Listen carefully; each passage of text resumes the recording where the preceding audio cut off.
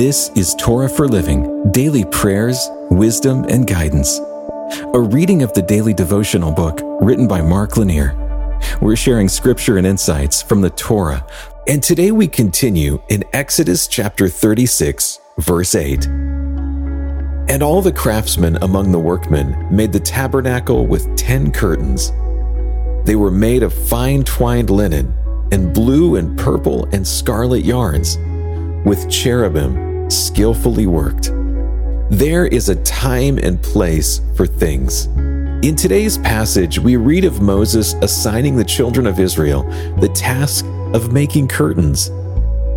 This transpired a good bit after their rescue from Pharaoh on the shores of the Red Sea. When the people saw Pharaoh and his army, they thought they were about to die.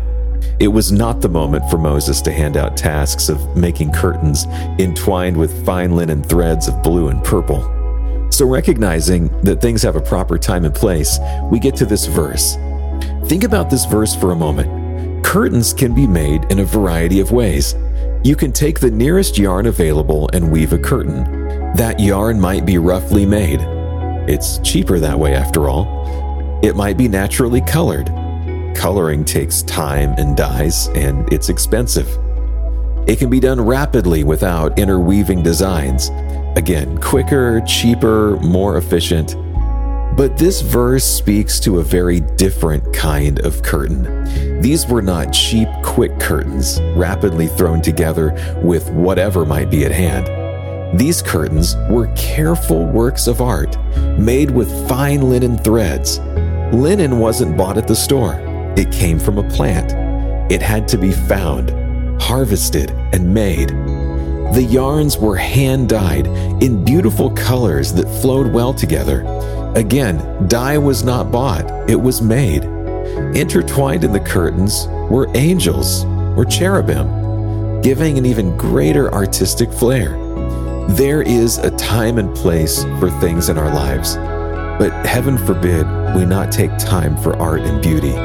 It is a legitimate use of time and money, especially when used for the Lord. We reflect His glory when we make art.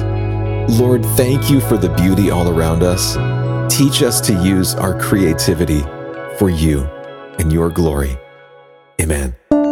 This has been a reading of the daily devotional book, Torah for Living. It's written by Mark Lanier, author, lawyer, and founder of the Lanier Theological Library. You can find out more about the book in the show notes. And you can hear even more podcasts, watch videos, and read blogs and devotions that we hope will strengthen your faith right now at hopeondemand.com.